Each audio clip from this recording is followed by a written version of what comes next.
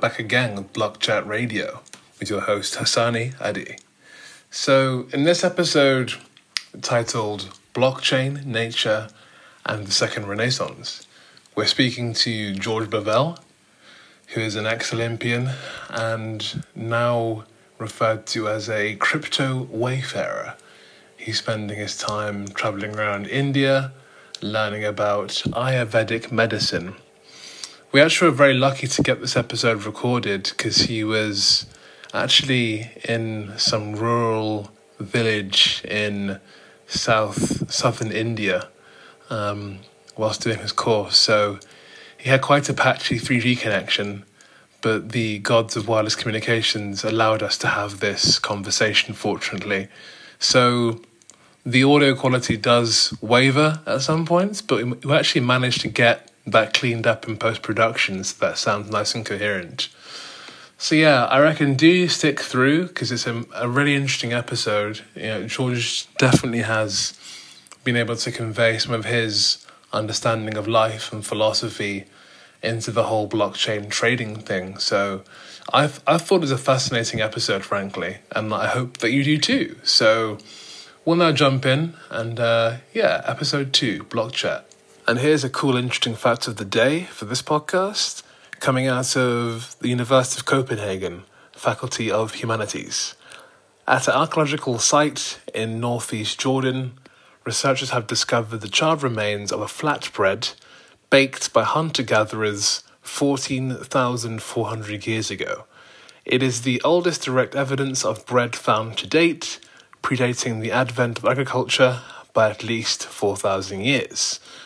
The findings suggest that bread production based on wild cereals may have encouraged hunter-gatherers to cultivate cereals, and thus contributed to the agricultural revolution in the Neolithic period. Pretty cool, huh? Bread is old. So yes, we have our second recording of Block Chat today. It's July 2018. It's been quite interesting, actually, trying to find some new guests, thinking about who I'd like to talk to. And a mutual friend of ours basically introduced me to George here today. And we have George Bovell in the studio. We're talking to him. He is a crypto wayfarer. He's a cryptocurrency trader. And he uses cryptocurrency to empower himself to live and travel, see the world, whilst learning and gaining personal experience that help him on his journey through life, all powered by cryptocurrency on the blockchain. So I thought he was a pretty interesting guy. He's been into crypto for quite a few years now, quite a few years. And interesting thing is that with this space, if you've been into crypto for a couple of years, you basically are an expert. So we are speaking to a cryptocurrency wayfarer, cryptocurrency trader, and I guess in a way a bit of an expert too, who's going to help us learn more about cryptocurrency trading.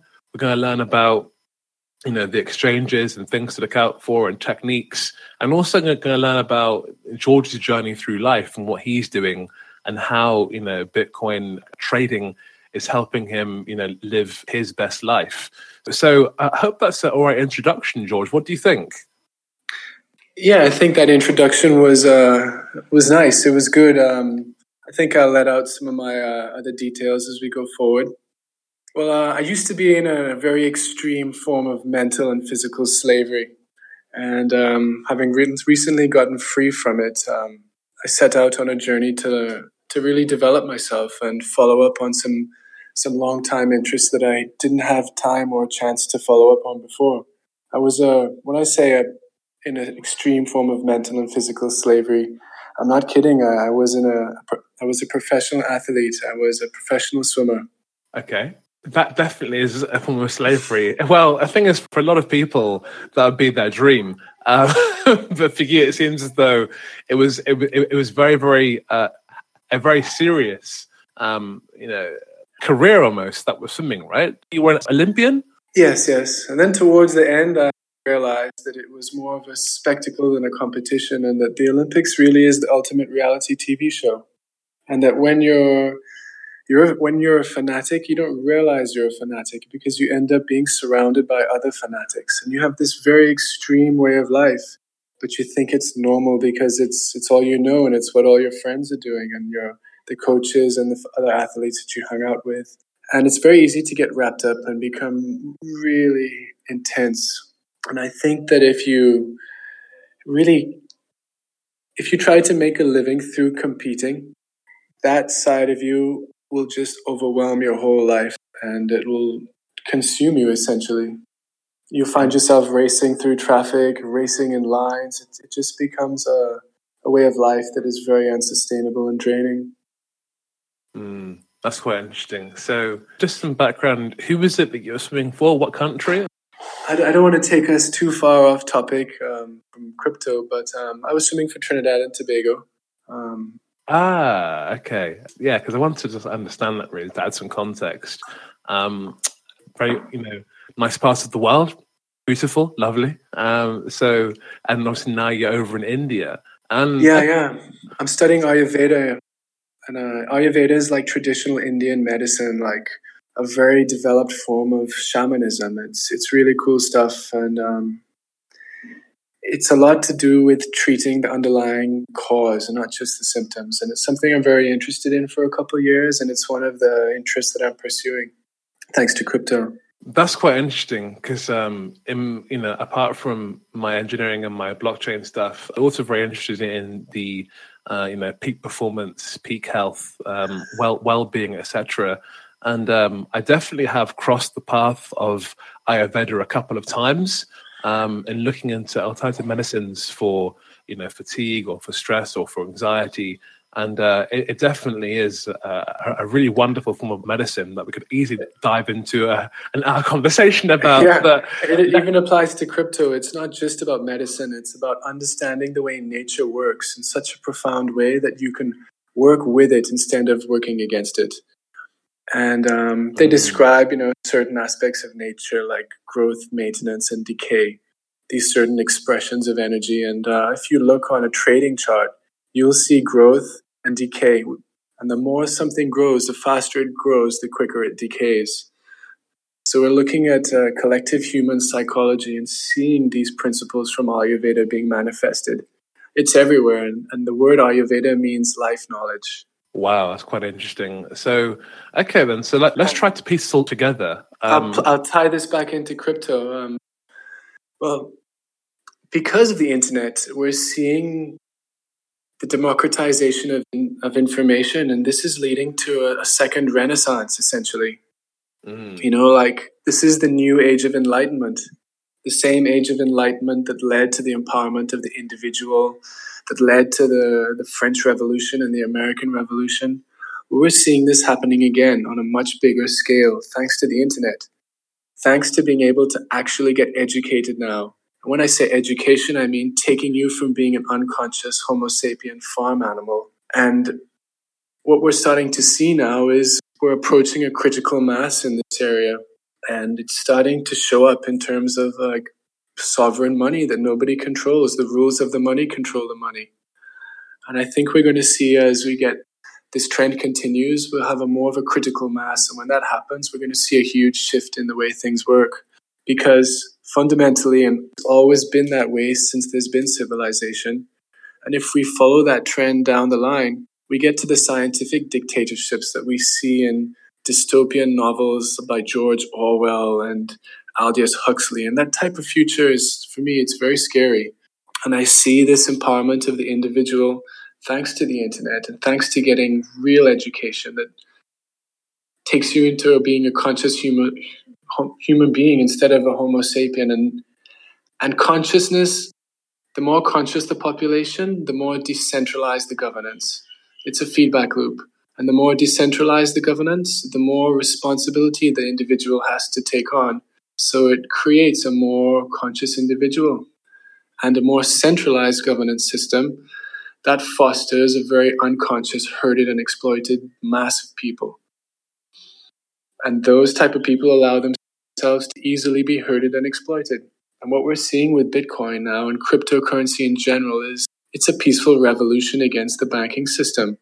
And unlike the other revolutions, like the French Revolution and the American Revolution, this is a peaceful revolution.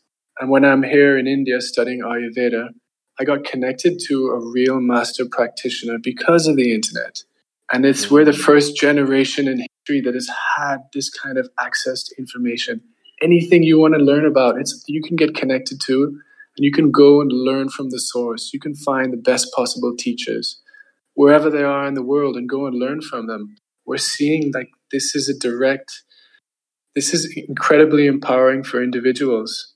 And as individuals get more empowered, they get more conscious. And as they get more conscious, they get more aware of how the system works, how they fit into the system, and more aware that their actions are not just their own actions, but their actions affect the entire system, which in turn affects their life. Whereas an unconscious Homo sapien man, I make that distinction. I would say like humanity is a spectrum, and on one end of the spectrum you have the unconscious, entertained masses, and on the other end of the spectrum you have really curious people who are into developing themselves. That's quite a piece there. Thank you for that. That's very interesting, because I really liked how you were able to bridge the gaps between consciousness, decentralization, and the way we're actually understanding the world. That's very, very interesting. So, I guess in a nutshell, the question I can ask you is, what does cryptocurrency actually mean to you? I mean, I think you answered it in that question, but, by talking about how decentralization is fostering a world where people are able to understand the bigger picture, to see and have access to people, conscious information to then decide their own fates. Is that about correct? Yes, I see cryptocurrency empowering for the individual. And it's a feedback loop, essentially. The more empowered the individual becomes, the more decentralized the government system. And the more decentralized the government system, the more empowered the individual becomes. And the opposite's also true. That's where more centralized power, which in terms of, that's what we have today with currency that's created out of debt. And more centralized power leads to disempowerment of the individual. And just like with the beehive, like what goes for the good of the collective goes against the greater good of the individual. That's very interesting. Yes, very interesting indeed. And I think that for us to really enjoy like a life that is, when I say free, I mean consciously free, everybody's acting in the greatest good. And for us to have that, we need to have a more conscious population. We see great expression of arts and culture. When we see the overarching hierarchy of centralized power get too strong, we end up with a bunch of herded and exploited wage slaves. And I think that crypto is a revolution against that system that herds and exploits us. It allows you to become your own bank. It allows you to take the power back from a centralized authority. And then as the ecosystem continues to develop, there are interesting things coming up now, like Cardano has this notion of liquid democracy, where you could delegate your vote. Have you heard about that? So in a representative democracy, if your representative comes up against an issue that he doesn't know anything about, that's a flaw in the system.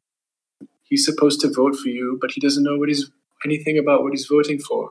Now, through the blockchain technology, they can allow you to, in an immutable, trustless way, to delegate your vote to someone who is an expert. And you can choose which expert you'd like to vote in your behalf for whatever issue that comes up. And this can be applied to like very small governance systems like your local club.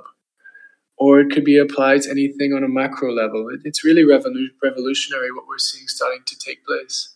That's quite interesting. So we're now going a bit further than just talking about cryptocurrency as a form of money to exchange for resources and services. We're now talking about how the blockchain has facilitated a whole suite of applications, and one of them being decentralized democracy, which definitely needs a shake up and needs improving. And it's all really exciting. And it's all happening because of this new renaissance that's coming about because of the empowerment of the individual through their access to information due to the internet.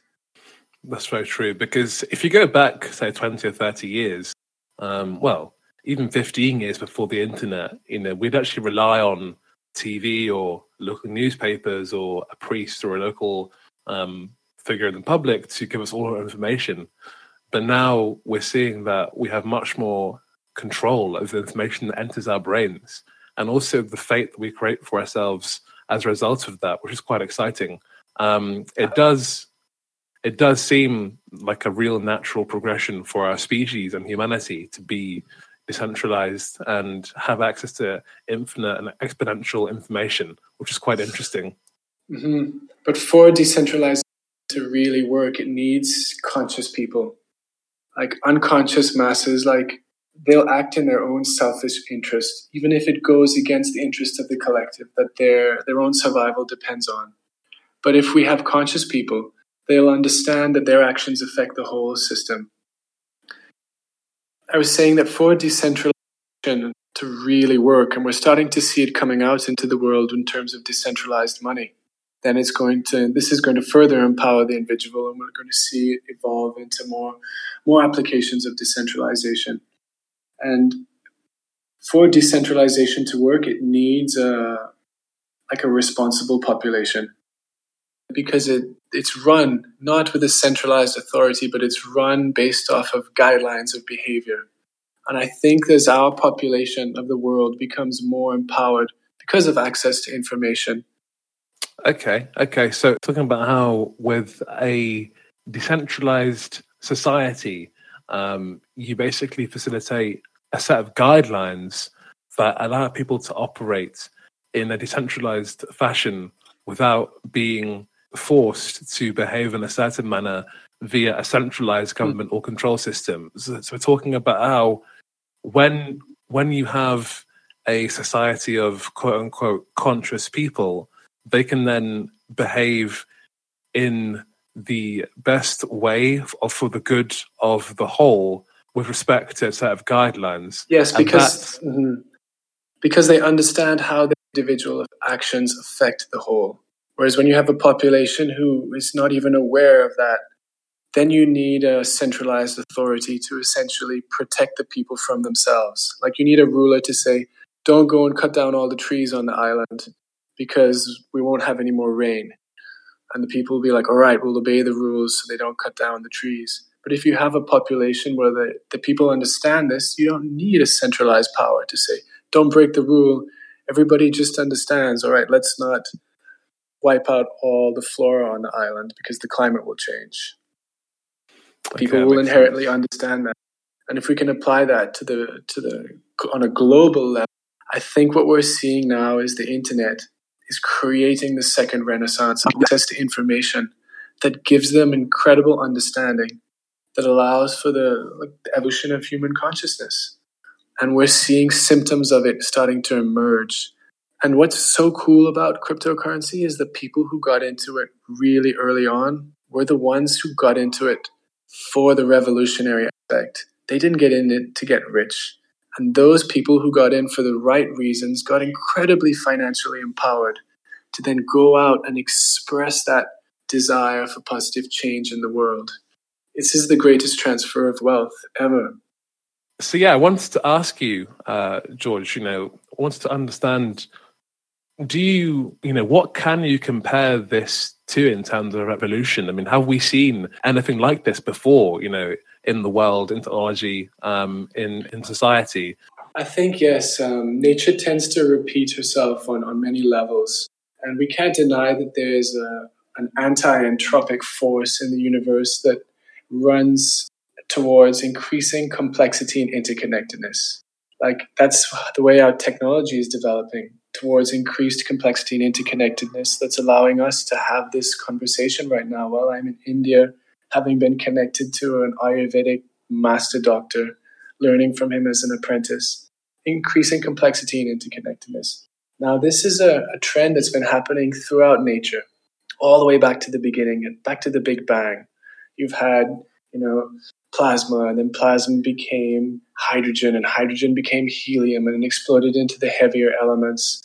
And then it became life, and life began with a single cell organism, which we could compare. Just let's compare that to Bitcoin. And life then took off and explored every possible avenue of evolution. It tried to do everything it could in this period in history called the Precambrian period. And it led to this incredible explosion of novelty. Now, what we're seeing is in the blockchain space, we had Bitcoin, and then Bitcoin became Ethereum, and then Ethereum has now exploded, and there's smart contracts, there's all kinds of decentralized apps, and then we're seeing third generation smart contract platforms like Neo, EOS, Cardano, and we're going to see people try to take everything and put it on the blockchain. And there'll be a lot of redundancy because not everything needs to be decentralized. Now, if we look at early life, that single cell organism in the early oceans then took off and it became organisms. Yeah, and it tried to do organisms that swam, organisms that crawled, organisms that produced energy from the sun, organisms that ate other organisms for energy. It tried to do everything. And we're seeing like the beginning of the early tree of life. This is where we are right now in the blockchain space and this explosion of novelty. So we have to then look at the whole blockchain space and say, all right, if this is the beginning of the next tree of life of the blockchain space, which branch of the tree of life do I think is going to be the most successful? When I say branches right now are infrastructure projects. These are like the primitive organisms that we're just figuring out, all right, well, I need a digestive system. I need a nervous system. I need sensory organs. I need a propulsion system. You need to look and say, all right, is it going to be the cephalopods? Is it going to be the fish? Is it going to be other types of invertebrates that crawl on the bottom of the ocean that lead into crustaceans and those types of things eventually? Or is it going to be the fish that become the reptiles, that become the dinosaurs, that become the birds, that become the mammals, that become us? Is it going to be that branch? Or is it going to be the branch that is trees and organisms that use photosynthesis? So now if we look at the crypto space today, you have to look at these platforms because the platform is the branch of the tree of life. And all of the creatures that evolve out of that branch will be like all the applications that are built on those platforms. So when you look at them, you're going to look at Neo and say, yeah, Neo's got gills. It's got propulsion system. It's got this really cool evolved appendage that does this really cool thing. Or is it going to be Ethereum that's going to continue to evolve? Or is it going to be Cardano? Personally, I think Cardano is leading the pack. It's on track to be a very successful branch of the tree of life. It's one of my favorite infrastructure projects out there right now.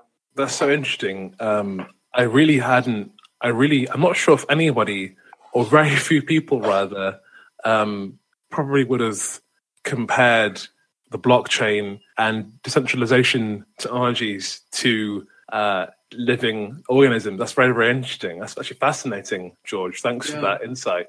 And like in the Precambrian, there was a massive extinction with all of the redundancy. Life didn't need to pursue every avenue. There were certain tracks that were just more conducive to furthering themselves.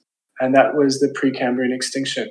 And we're going to see in the space eventually, like people are going to try to build everything on the blockchain. And there will be, just like in the .com boom and bust, they were trying to do pets.com and people were raising incredible amounts of money just for an idea. And when exactly. I think we're going to go through another one of those boom and busts again. And then after that, the track will be more clear for evolution for a while. And then me personally in my investing, I'm not going so much for ICOs. I'm more focusing on the infrastructure projects. I think those are a lot safer bets and they're very exciting. And then as the projects get built on those infrastructure platforms, the demand for the tokens of those platforms will go up and should lead to a very profitable, your investment being quite profitable. Okay, that's quite an interesting segue actually. Thanks for that that handoff there. We've talked about consciousness and society and evolution and the philosophy of blockchain. Another kind of like segueing into talking about actually investing itself. Yeah, this trend towards greater complexity and interconnectedness, and how we can profit off that by understanding it. Okay, this is very interesting because obviously we're seeing everything being put onto the blockchain. And of course, the way the structure of life is, there are huge rewards and incentives for innovation. People, are racing as fast as they can towards survival of the fittest. It's Darwinism out there in the space. It's true. And then these rewards are really fostering innovation in this space, because when you can raise X amount of £1 million in 48 hours, I mean, that's going to be incentive, right? So I want to understand a little bit more about the investment side of things, because you just mentioned very briefly that you tend to focus on infrastructure projects. I just want to kind of understand what, for our listeners, what is an infrastructure? Yeah. Talk about investing in infrastructure.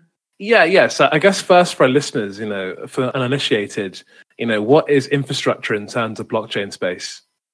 I think these are the platforms that are going to allow the development to take place. These are the people who are going to create the systems that allow people to then say, oh, I want to build the next Airbnb. Oh, I want to do the next Facebook. I want to put the next Uber on the blockchain. It's going to be the blockchain that they put it on. And it's going to be like a giant workshop that has every possible tool you could need to build a B-2 stealth bomber. Whatever you want to build, you could build it. They're going to provide that for people. And it's sort of like life providing all of the options for the organism to use to evolve. Would you like gills? Would you like teeth? Would you like fins? Would you like legs? What would you like to do? Here it is. Go build whatever you want. Try that out. See how you do. That's quite cool. So they're sort of like the branches of the tree of life. That's really interesting. Do you want roots? Do you want leaves? Do you want a trunk? Do you want a nervous system? Do you want to be a parasite? What do you want to be? And then good luck. We'll see how you work. Wow. Being flung out into the world and then, seeing how it all plays out. So I think that's a good, a clear... Do you want smart contracts? Do you want atomic exchanges? Do you want a currency? Do you want it to also have a debit card? Do you want it to be a governance system? Do you want it to have escrow? Like whatever. I mean, we're seeing all of these, it sounds so crude to say like organs but they are essentially like the way organs started to evolve in early life. That's true. When the organs become organisms, and somebody who's building the next decentralized project will say, all right, which organs do I want to put in my organism? What do I want it to do? Do I want smart contracts? Do I want atomic swaps? How secure do I want it to be? So like the security would be like the immune system. Do you want to have a really well-developed immune system in your organism? And I think that where these platforms like Ethereum, Cardano, Neo, they provide all of these options for the developers to then say, yes, I want to have an organism that's a reptile, but I want my reptile to have all this stuff in it, or I want my fish to have that. And then how well your organism does is how quickly it reproduces and evolves on its own. How well it is at gathering resources and surviving. That's what competition in the space is. It's sort of like nature is repeating itself. And this trend towards greater complexity and interconnectedness is continuing now in this new ecosystem that's just exploded on us. That's fascinating, George. Thanks for that. And I wanted to understand as well, how did you cut your teeth in this space? How did you learn about investment and learn about strategies and techniques and where to do it and how to do it? Because for most people, the uninitiated, investment isn't necessarily, even in general with fiat currency, and a very straightforward thing to do. But when you add into that a layer of blockchain and cryptocurrencies and tokens and Ethereum and wallets, that's quite, When I was starting off, I had a lot of doubts. I really did. I'm not going to lie. It was the hero's journey. It did take a lot of courage. So I had been teaching myself about investing and trading since 2013 in the stock market. Mm-hmm. And then I had an epiphany where I realized that some of the ways that I had been profiting, I fundamentally disagreed with. I had been investing in big oil. I had been investing in pipelines. I had even been investing in, when ISIS started to come on the scene, I knew it was going to be around for a while, and I invested in a lot of military stocks, defense stocks. Oh, wow. And then Then, Russia annexed the Crimea. Everybody wanted to buy weapons, and the whole market for that just took off. And I saw that there was, two spaces in the whole U.S. economy that, despite the downturn, continued to grow, and that was defense spending and healthcare. And I thought, wait a minute, that means the two parts of the economy that continue to grow no matter what are more people are getting sick and more money is being spent to kill people. And I sat down one day and I realized, oh my God, like, what have I been doing? I've been making money off of sick people, and making money off of killing people, and making money off of destroying the planet. And I changed my whole way of investing completely. And then around that time, I'd been watching Bitcoin for a while. Like, what was it? I thought it was maybe the greatest Ponzi scheme ever. I didn't want to touch it. And I was studying, I went to take a course in permaculture design. And I met some brilliant guys there. They started to open my eyes I had an open mind to begin with. And there was a moment where my friend emailed himself money, essentially. He transferred it to the exchange and he just sent it to his phone. And I was like, what? He didn't have to go through the bank. And then the first couple of times I thought I understood it, I didn't, because it was just orders of magnitude greater. And I started to realize, like, oh my gosh, this is such a profound revolution. This is like the next evolution of humanity. It has to be like, right when I was so pessimistic about the future, I saw this as sort of a resurgence of light, like a revolution. It's something I wanted to be part of. I started to I didn't know anybody besides them, and I had to figure out, like, how do I do this? All right, like, how do I need to get an account at an exchange? I need to link it to my bank account, and then initially you're just buying Bitcoin. And you're trading in Bitcoin, and then it leads to sort of altcoins. And before you know it, you have a portfolio of altcoins. And you're like, there are some times you do sort of wake up in the night, what doing? Who is Satoshi Nakamoto? Where is this coming from? We don't even know. But it's been incredibly exciting and very fulfilling. And it's given me a lot of faith for the future, the way I see the space growing, and then especially the way that I see that they just can't kill it. It's very, very bullish when something looks like it's going to be destroyed, but it's not destroyed, and it grows. Every time that happens, I think it just gives everyone in the space a lot more confidence. And I think if Bitcoin and cryptocurrency in general was going to fail, the most likely day that it would have failed would have been on the first day. Every day it continues to gather momentum. And it really is a social revolution. And the more people that understand it, the more the revolution grows. And it's an idea. You can't really just kill an idea. Ideas are dangerous and contagious. This is very true. And also as well, the fact that the amount of money being pumped into this, it definitely isn't going away anytime soon. No, definitely not.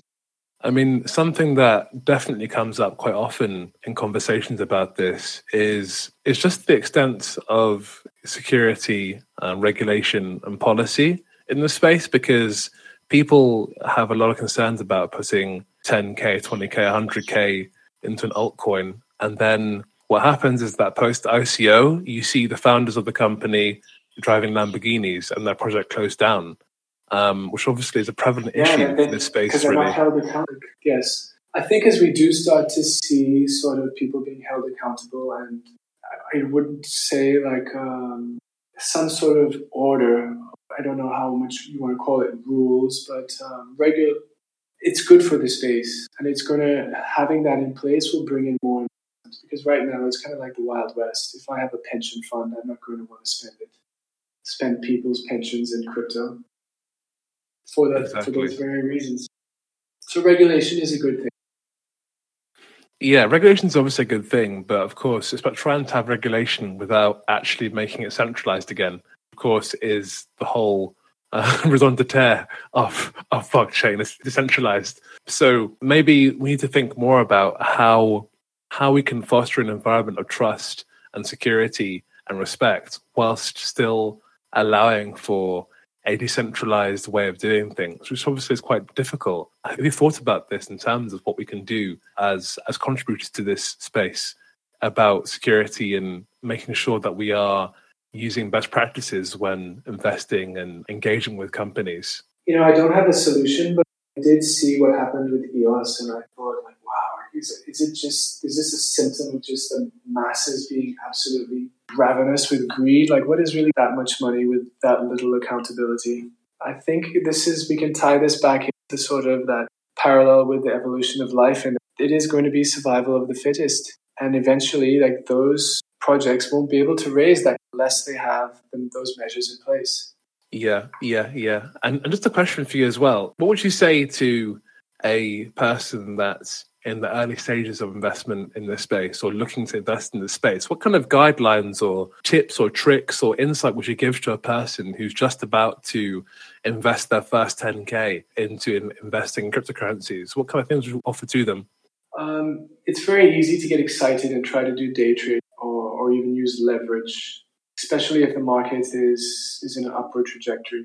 I think you need to do dollar cost averaging, buy in over a period of time. And you need to think like long term, 2020. This is still so early in the space. And as long as you have a good spread of really solid infrastructure projects and some Bitcoin, I think you'll be doing okay in 2020. What would you say? So I would say it's important to do due dil, and really make sure that you've scoped out the team, looked at their experience, read the white paper, and also as well just going to focus groups and meeting people in the cities, or like for example London or New York or Sydney, going out to meetup groups and talking to people in the space. Joining Discord groups and joining WhatsApp groups and talking about projects and actually meeting founders and discussing, okay, what projects are you investing in? Why are you investing in them? So, because I think it's quite easy to get behind, two screens at home and think that you're all of a sudden Wolf of Wall Street and start investing in all these projects and then actually lose loads of money. But you haven't done the due dil or met the founders or met people who are investing in the companies or joined Telegram groups. So I think, you can buffer yourself from uncertainty. I say buffer with a pinch of salt, but you can do that by really engaging with the project and the community and also learning more about the vision of the project as well, which is really, really helpful, I found. Oh, yes, absolutely. I think that's good advice. And you'll find that if you do go to those meetup groups, that people in this, there's sort of a community. There's a very brotherly and sisterly vibe, and people want to help each other and they want to recommend things and give you information to research. And it's a very warm and friendly environment. And there's sort of a camaraderie, like a revolutionary camaraderie to it. It's pretty cool. Yeah, it's definitely true. So a question about the future of the space. I mean, I'm sure as a person who's been studying Ayurveda and the tree of life and evolution and growth on Earth, I'm sure you must have spent some time visualizing, thinking about the future of this space and about the future of the internet. What kind of ideas or visions do you picture in your head when thinking about the future for technology, for internet, for blockchain, for society? Please share with us. Well, it could go one of two. Either we can towards greater centralization and more disempowerment of the individual, and that leads us to a very dystopian future. Like, I think we're already accelerating in that direction right now. Like, look at what China's doing with the good citizen policy. That stuff is scary. For those of you who don't know, it's sort of like a system for rewarding you for a very complex system of hurting you with incentives and punishments in the direction that the centralized authority wants to herd the population, like a mass of herded and exploited farm animals, like a herd of sheep. It's very scary, that direction. And of course, that ties in with how distracted our general population is. Like, I don't think we've ever been more distracted than we are today. There's so much entertainment. It's a huge industry that ties into disempowering you, because you get empowered through your research and through your knowledge and through your understanding of how things work and your understanding of how actions affect the system as a whole. You're not separate from the system. It sort of fosters systems thinking. And that's empowerment of the individual, whereas entertainment is distraction, and that's disempowerment of the individual. And if we go down that direction towards disempowerment and centralized authority, the future looks, in my opinion, looks bleak. But if this new renaissance leads to a new age that leads to a sort of like a peaceful American Revolution and the French Revolution. These things didn't begin violently. They began with good ideals for empowerment of the individual, for greater liberty and greater self-expression.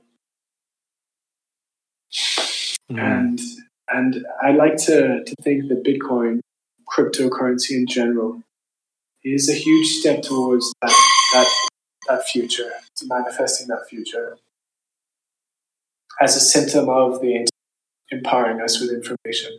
You can learn so much on YouTube today, whereas 50 years ago, you couldn't get that information. If you went to get an education, you got an education that trained you how to be a skilled worker as a human resource to be exploited. And you got propagandized left, right, and center. Like anytime you think propaganda makes people think they know stuff and have opinions about stuff they don't know anything about. Like it's always a good idea to question who's behind this and why are they doing it. That's really good. Yeah, that's really interesting. I really have enjoyed talking to you, because it's been quite interesting to talk about the philosophy, the kind of the deeper meaning of decentralization and the internet.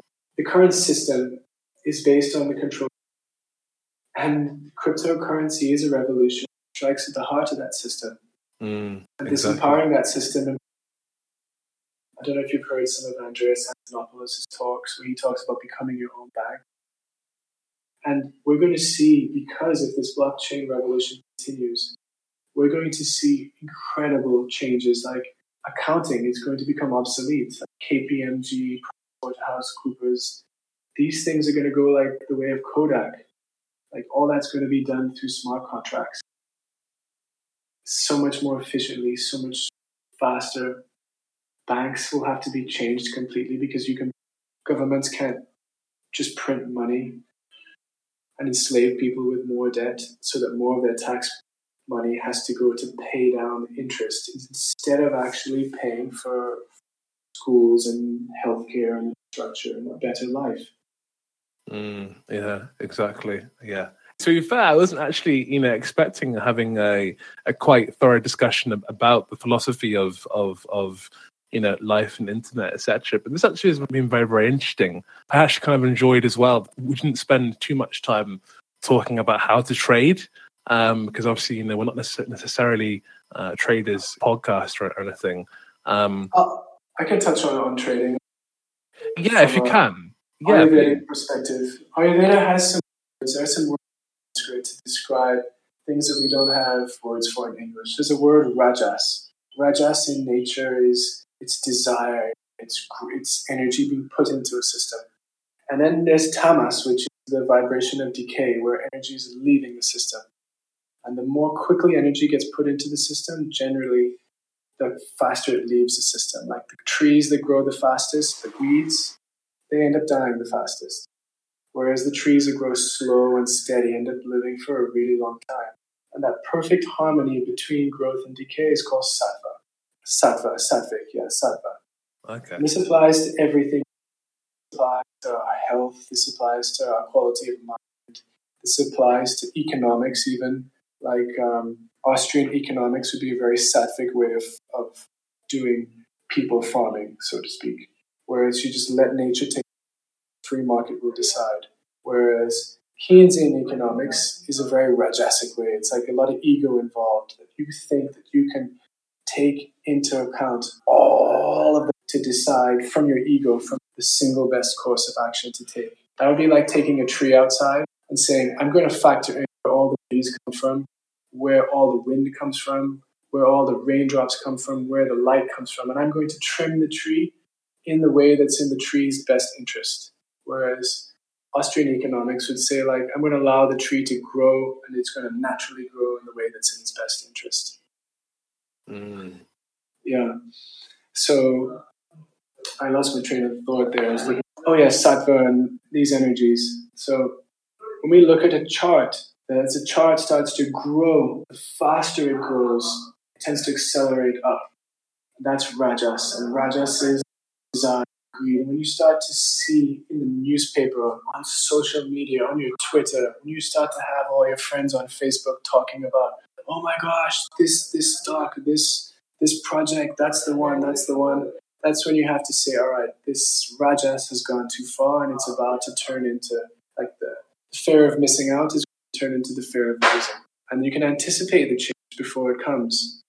Wow. By recognizing how nature works. And when it's gone to the extreme, when there's absolute pessimism in the space, that's when you can say, oh, the trend is changing. Because it's like a pendulum that has to swing from one extreme to the other. And it oscillates always. And that's what's happening in the space. It's not just that's not what the value of the cryptocurrency is, what we think it's worth. So it's what our collective psychology is doing as an expression of nature.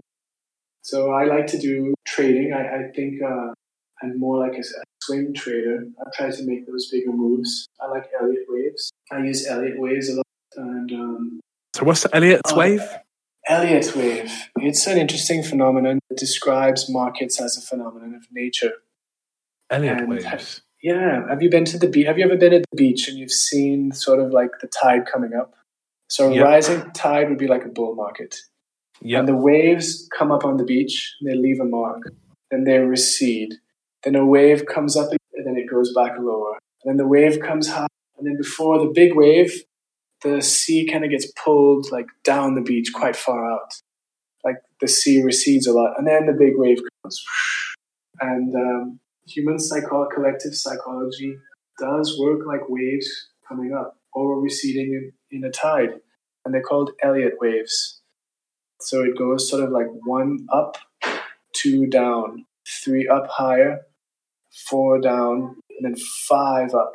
So in the stock market, 3 tends to be a really big run. And in commodities trading, 5, the 5th wave is the biggest one. And in cryptocurrency, what we saw last time, that big run up to 19,000, that was the 5th wave. And then it ushers in a corrective period, which is a downtrend, A, B, C, down lower. Or if it's a bear market, it reverses 1 down, 2 up, 3 deeper down, 4 a little bit up, 5 even deeper down. Wow, and that's it's just like what you see in the market. You would observe if you look at the waves on the beach and just look at where they leave that foam in the sand. It's really fascinating. And what you're seeing is Rajas, Tamas, the pendulum swinging, and it's always balanced, and it overreacts up, and then it has an overreaction down, it has another overreaction up, and it's very interesting to observe. And you can even observe it in yourself. Like you'll start to feel this sort of like euphoria, like yeah, going to the moon, and you have to be very conscious of yourself and say, wait a minute here, is that my Homo sapien animal instinct just getting excited? And you have to be really aware of yourself and be very, very conscious of your emotions. And trading is about controlling yourself, not letting your emotions carry you. So when you're feeling like, oh yes, we're going to the moon, that's when you have to start to say, all right, let me start to take out some of the positions now. And I'm not a really expert trader. I want to lose money. I'm more conservative than I am aggressive. I like to keep 20% in cash. I call it my BTFD money. BTFD? BTFD. It's to buy the dip. Oh. So I'll ride a dip down by it, and I'll scale out as we get. And right now though, I'm just a holder. I'm a holder. I mean, I filled my bags up. I've got what I can afford, and I'm just looking towards 20. And as we get up into another market, I start to take advantage of those waves. 1, 2, 3, 4, 5, as much as I can.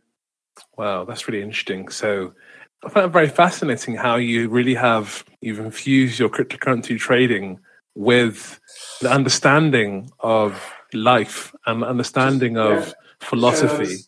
Understand nature. And so it's kind of like Darwin. Don't want to force nature. Yeah. Then you have to learn the lesson. Trading will teach you that lesson hard. It's all about checking your ego. Checking your ego. That's very interesting. Yeah, because it's the ego that thinks, oh yeah, I'll figure it out. Oh yeah. When you start to feel like that, you're in trouble. Every myth, every culture. I'm a big fan of Joseph Campbell's work. the hero with 1,000 faces. Yes. I'm fully And aware of that. one of the themes of all of every culture is that pride always comes before the fall. And it's the same thing with trading. You can never think you got it figured out. You always have to keep questioning your assumptions. And the ego is always to get that pride. It's a game it plays with itself. Like you can even have pride about being humble. It's always there. So trading it's about as much understanding nature as understanding your own psyche. Very interesting, actually, because we always hear about, for example, the Wolf of Wall Street is a good example of this, where trading, selling, buying, making loads of money, and then ego inflates and inflates and inflates and inflates, and more rewards, more power, etc. And it's quite easy, I think, to get into a mindset where you think that trading is this continual upward curve of success and more money and more power, etc. But actually, I really enjoyed how you've actually grounded the persona of a trader to being ultra self-aware, always self-checking, being able to understand and perceive the ego, and then act decisively to not get ahead of oneself, which is very, very interesting, actually. And this is, we talked about Rajas and Tamas, so and Sattva. So when these energies of growth, maintenance, and decay are expressed in psychology, like a tamasic person is a really reactive person. They're just running on their primal drives, just survival, reproduction, and they're very easily manipulated and exploited. And then a Rajasic person, a lot of ego in there. They want the power a lot. They want everybody to know how great they are. And then a Sattva person is a person who's got enough understanding that allows to be compassionate. And a good trader is more Sattva. So you're saying a good trader is a person that has enough sattva to be able to be gracious and be aware and be considerate of and not have that ego to think it's got it all figured out all the time. You don't have it figured out. It's very hard to beat the market. Oh yeah, definitely. And that same part of you is going to be everybody's feeling that I'm going to get rich now. This is it.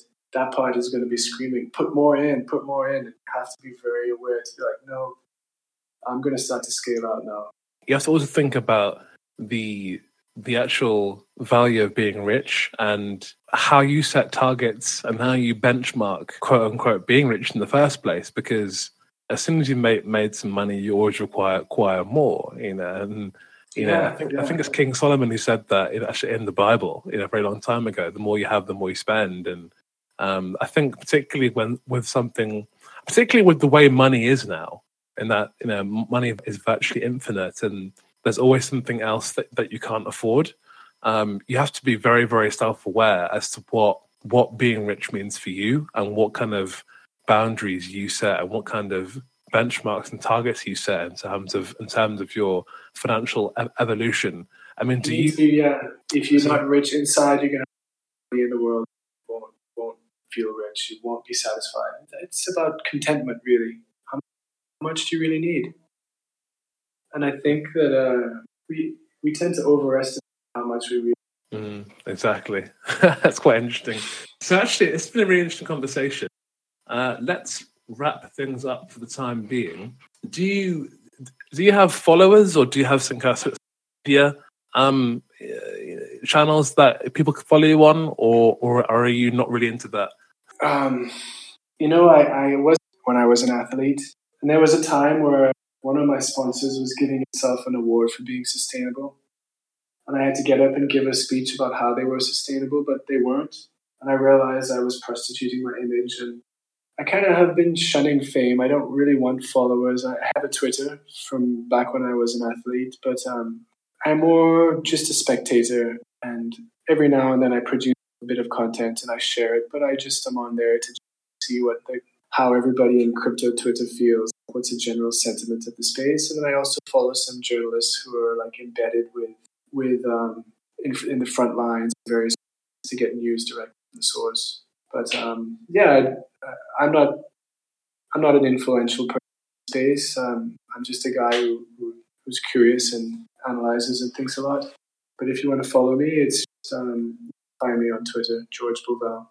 Okay, great. Yeah, and that's fair enough. I mean, not everybody has to be influencer, poster, etc. There definitely is value in making the occasional post, and I think this actually has been a really good chance for you and for me as well to talk to you and to share your message and your voice, to our followers. That's great. Have some fun using analogy of Bitcoin as a single cell organ and the novelty that exploded in the early emissions, and compare that to what's happening now, and try and choose the branch of the tree of life you like best, that you think is going to have the most cool, successful organisms evolve out of. Amazing. Well, George, thank you for your time. It's been awesome chatting to you. Thank you, Hassani. Have a good night. Bye-bye.